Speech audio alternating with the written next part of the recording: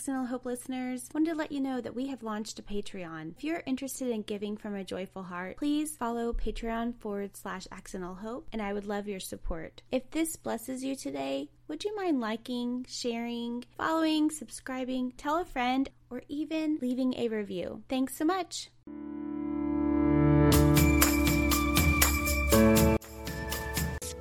Welcome to Accidental Hope Podcast, a community that seeks hope and healing from a faith perspective. My name is Jennifer, and I'm not an expert, but I do share life experiences because I believe it will help someone else. So get ready to open your heart, laugh, cry, and receive.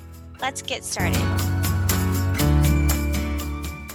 Today, we have a special guest. It takes a unique calling and a servant's heart to be a county chaplain, and Dr. John Knox, a husband to Jan of 34 years, also has 3 grown children, as well as he serves in his local congregation in Granbury, Texas. He is also the Hood County Chaplain for First Responders. I am proud to call him my chaplain. He answered the call on the night of my accident, and since then has been instrumental in my journey. Listen in as he shares his experiences with grief, trauma, and what he likes to call as a ministry of presence. So welcome to the show, Dr. Knox. Thank you. I'm so glad to have you. Thank you. This was something that we've talked about for months, and now here we are. I can't wait to pick your brain and your expertise, just what you can share to our audience and our listeners of people who have been in traumatic accidents with fatality and serious injury, and those that maybe aren't, that have never experienced anything like this, but just see it on the news. So tell us a little bit about what you do and your passion and how you got started serving. Well, I've been in ministry 32 years, coming really actually close to 33. In 1990, so it's been just over 29 years ago, I helped start the volunteer chaplaincy program for the police department in Wichita Falls, Texas, and served there for a number of years. I was the training coordinator, which was kind of funny because I was the youngest in the chaplain corps. I was 27 years old at the time. Just a baby. Yes, I was the baby of the group, and because I was a part-time professor at the university, they thought I was a good training coordinator, and I just laughed. I said, I'm clueless. I'm young. I'm green. And they said, yeah, but you're a teacher, so you'll be a great training coordinator, which is, I still look back at that and laugh because I needed to be trained. Oh, so you were baptized by fire, right? I was baptized by fire very quickly. My very first call out was a 4-year-old they had told me had drowned. And as it turned out, the little boy's mother did CPR and he was okay. But when I got the initial call, I remember driving to that scene thinking, what have I gotten myself into? Of course, now there's been all kinds of things since then. I've been in Granbury 15 years and served the Granbury Police Department and the Texas Highway Patrol, the Department of Public Safety on a volunteer basis. And then I fill in at the Hood County Sheriff's Office as well. They have their own chaplain, but I fill in and help where I can. Wow, so you just stay busy. So God's grace is sufficient to be able to do all those things. Wow. I mean, it takes a very special person, I believe. I know that I thought about first responders because my brother-in-law is a dedicated fireman. And I remember him, telling us different things occasionally when I think one of the significant ones was an accident that had involved a little boy that was about the age of our sons. Yes. And I remember how that was pretty tough on him. And so I've always had a heart for first responders, but it just grew to new capacity when I had my accident and I saw the work being done, not just right then, and not just myself, but other things happening, be thorough and professional, but also kind and caring, and multiple accidents, and doing this over and over and over again. And my eyes were opened. My hat's off to you because you are walking that journey with these first responders, not just them, but even the families, which is amazing. Thank you for what you do. Thank you. It's a real joy. It's a privilege. I'll tell you, you're probably the only person on this planet has seen me fall apart in the way that you did. And I remember leaving your office that first time and thinking, wow, I just completely fell apart. And then I felt so much better. And I thought, bless this man's heart, because I can't be the first person to completely fall apart in that office. It matters to me, and I appreciate What it. stands out to me that the troopers were very concerned about you that day. They called me when you were on your way over there, and it's funny. This is so typical of the way they are. They didn't call and say, "Are you available?" They just said, "Jennifer's on her way. You're going to take care of her. Goodbye," and they hung up. And that's the typical. It's not like, "Can you do this? Are you available?" It's just that you are going to do this. Here's your orders. Goodbye. And they trusted you to know that you would take care of me, Yes, and you did. Yes, they do, and they know that my orders are to drop everything I'm doing and take, which is what you should do. I agree, and that's why they're great to work with. They don't. There's no fooling around. When it's time to do something, you do it, and you clear whatever else you're doing, and you take care of it. Right, and it wasn't you. You extended that graciousness also to my children and to my girls and to my husband, which is really special too. So talk to me about grief, and talk to me about grief counseling, and the work that you're doing with PTSD. Tell us a little bit about what you've seen, maybe patterns, Okay. what you recommend to the listener who hasn't sought out help, who's trying to make it on their own. Could you explain a little bit about? So I think grief that stems from any kind of trauma, it's unexpected. It's so different than if you, for example, watched a loved one who is dying of cancer over a period of time, and perhaps they've been on hospice care. Now, that's obviously extremely difficult as well. But grief that stems from trauma is unique because it completely comes out of left field, completely unexpected. 1 minute, everything is relatively normal in your life, as normal as we ever get. And then in a matter of seconds, your life is turned upside down. And that's true for any kind of trauma, whether it's stemming from a crash or whether someone's loved one has been the victim of a crime, or it's something that related to a suicide. But these are all, any kind of traumatic event, it's so unexpected. In some cases, there is a component of violence to it. And the violent aspect, it's not TV. It's not TV at all. It's not pretty. It's very ugly and very scary. And your sense of safety has been completely taken away in a sense. Your sense of safety, your sense of normalcy, your whole world has imploded very quickly. And that's why it makes any kind of recovering from the trauma, working through the grief, it's so unique because of those factors. It's a process. The acute phase, where it's just happened, you're in such a state of shock, emotionally, physically. Everything feels very surreal. It's like, I think I just had a bad nightmare and I'm going to wake up and none of this is going to be true. Right. And that phase can last a while. I mean, weeks. I feel like I felt that week. For weeks where you can't hardly function and just get up and put one foot in front of the other and do daily things you would normally do. Yes, I very much remember. It's where I was sort of like autopilot, but it wasn't like new mom autopilot. It was completely out of body experience where that physical part that you're talking about, I feel like now is a part of the brain kind of goes halt. We are overstimulated. We are at our max capacity. We're going to stop everything, push out everything that can be stimulating, connecting emotionally. It's just frozen, like your brain, your senses freeze so that it can kind of go heal and catch up to the reality. And I think I remember you telling me that when I got to the point where my brain understood what happened, but my heart hadn't. So there's disconnect of mind, the physical and the spiritual, where you spiritually are morally injured, is what I've heard that called. Then your physical brain is physically frozen protection mode, and then your emotional side, your heart doesn't know what to do either, and all No, that's happening at it one takes time. some time for the heart to catch up with the brain. Yes. And the other thing I would say is no two people are going to respond to a similar trauma the same. Everybody's unique. One person might completely withdraw, where they can't speak. Others might be very outwardly emotional and can't stop talking about it.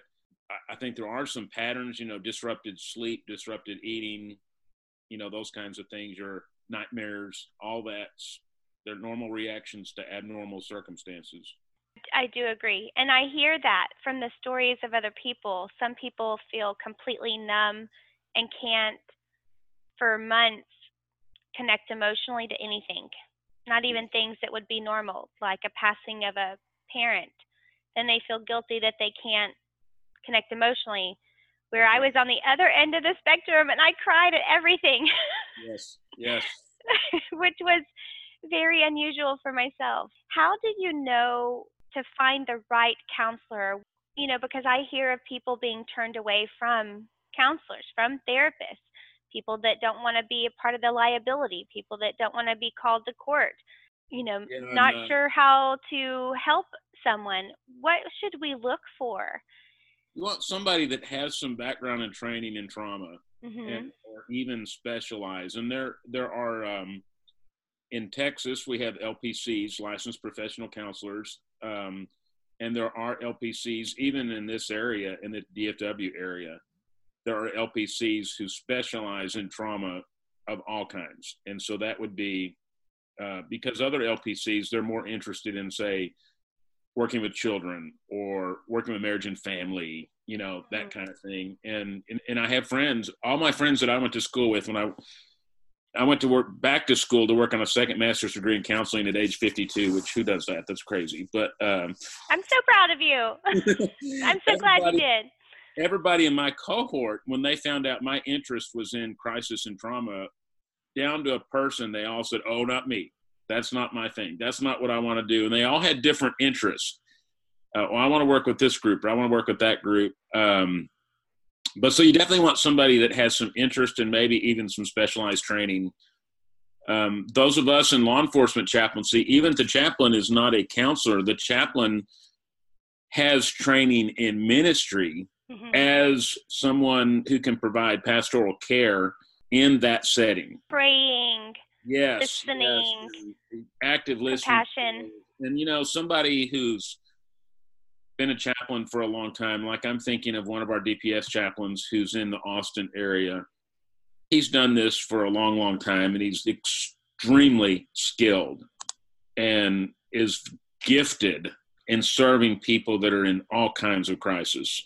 So that's who you want, and that person, they can't provide everything an LPC can, but in some ways they provide things an LPC may not, as far as the spiritual component and the value of pastoral prayer and scripture insight, just some spiritual perspective. I think that's so important. If someone's coming from a Christian worldview, they want some scriptural perspective. It's not that you're preaching to this person you're helping. I don't think it's a time for preaching, but I think they're looking for some spiritual insight, because we're looking at spiritual issues like guilt and forgiveness and shame. Those are all things that are, spiritual in nature.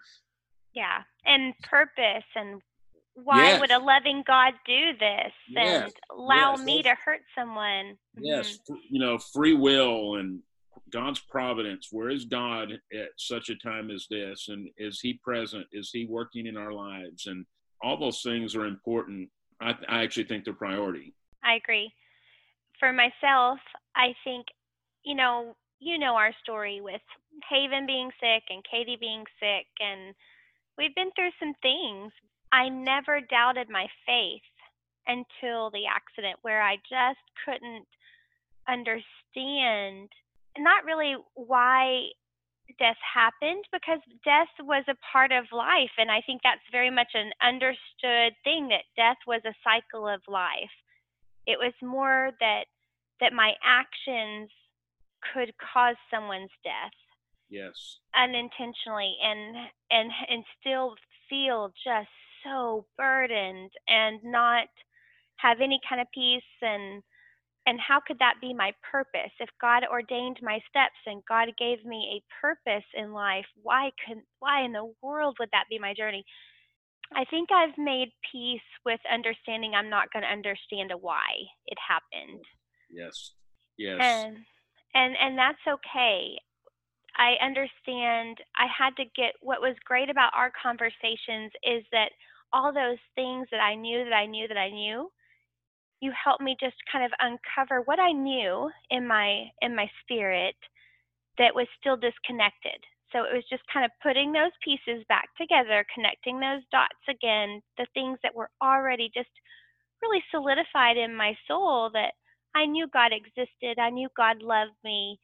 But in a time you have so much noise and you have so many things happening that I know for myself, you helping me from a pastoral side and not just a counseling side, but also kind of helping me connect those dots to where I made my own connections, not you enforcing them on me, but really you kind of, I refer to you as like a Jedi. It's like, yeah, I know, I've really referred to you that way. It's like you had a Jedi mind trick where you wave your hand and you help reveal what I already knew. But when I made the connection, then it was so much more powerful because I couldn't even really, I couldn't actively listen because I have so much happening. It's like everything's distracted and distorted.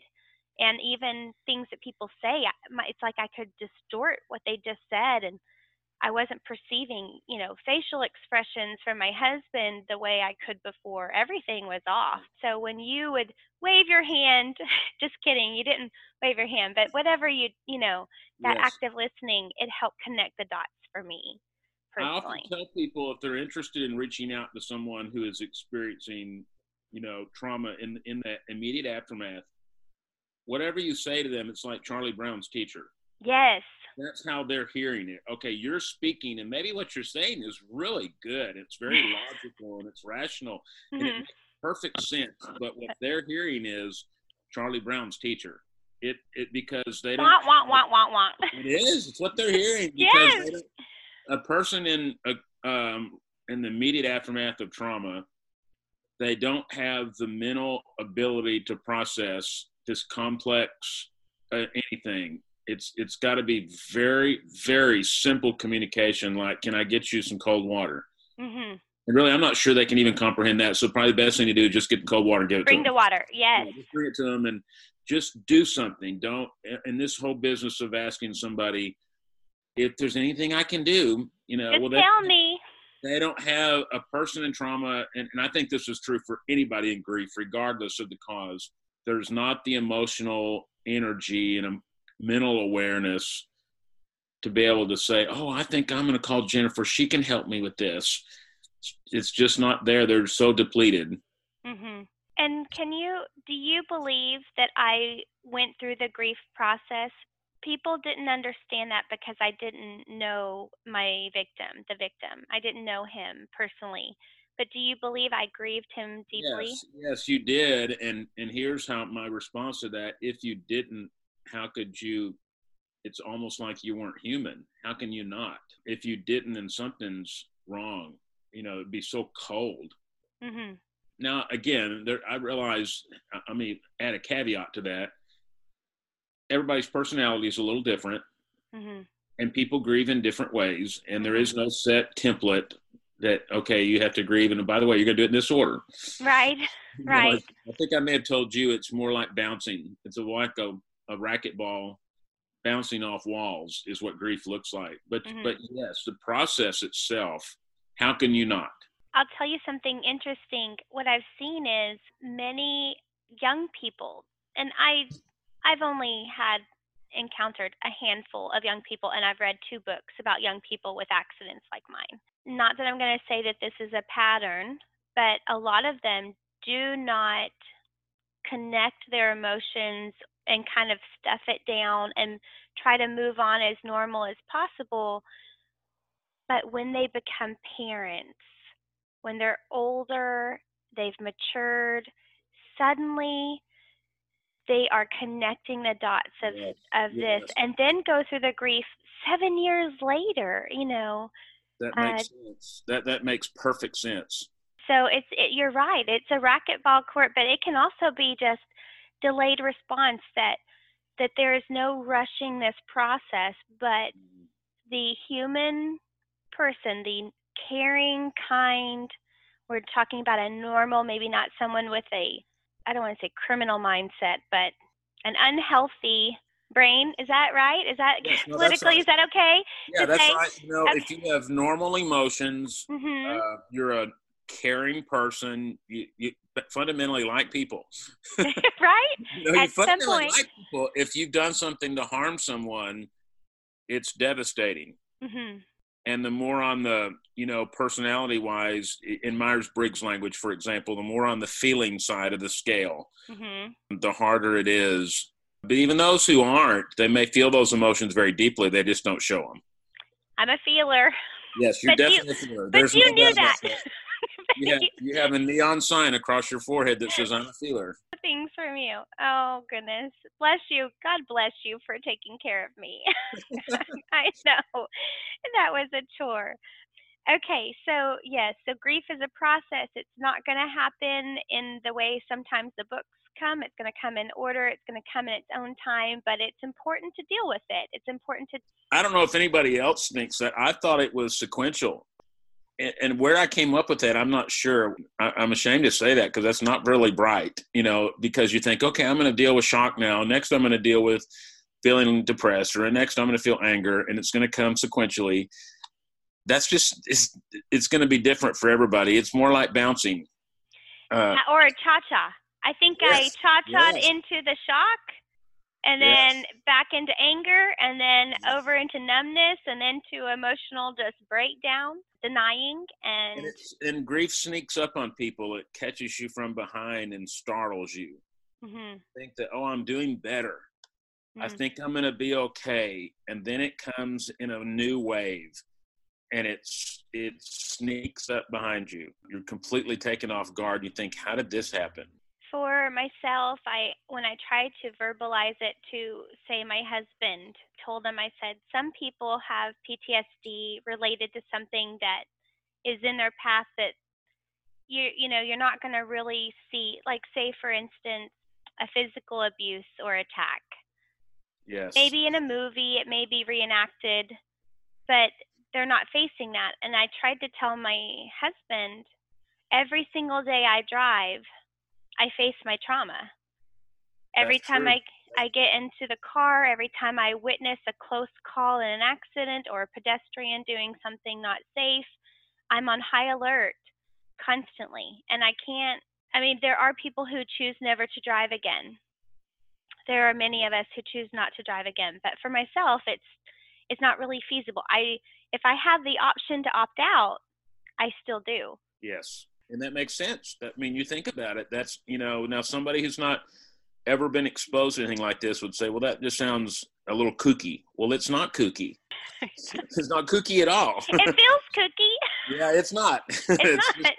Because you tell yourself you are okay, you are safe. We could try that scenario 100 times and maybe never have the same outcome. You are safe, you are okay, and you still have to battle your own mind. Yes, so true. But it's worth it. I have found that it is worth it.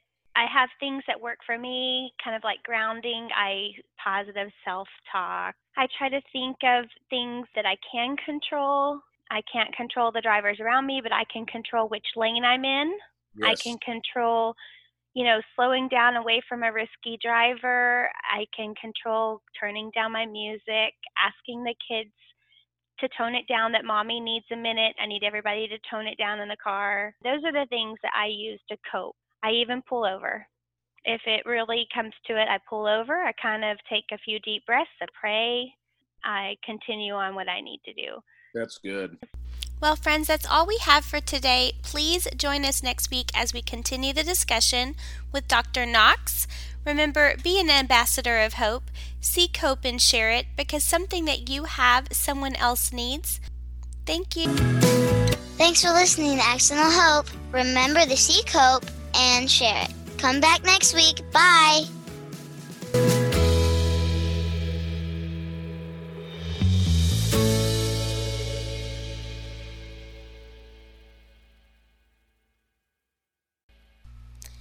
Happy Music number 7, brought to you by ScottHolmesMusic.com.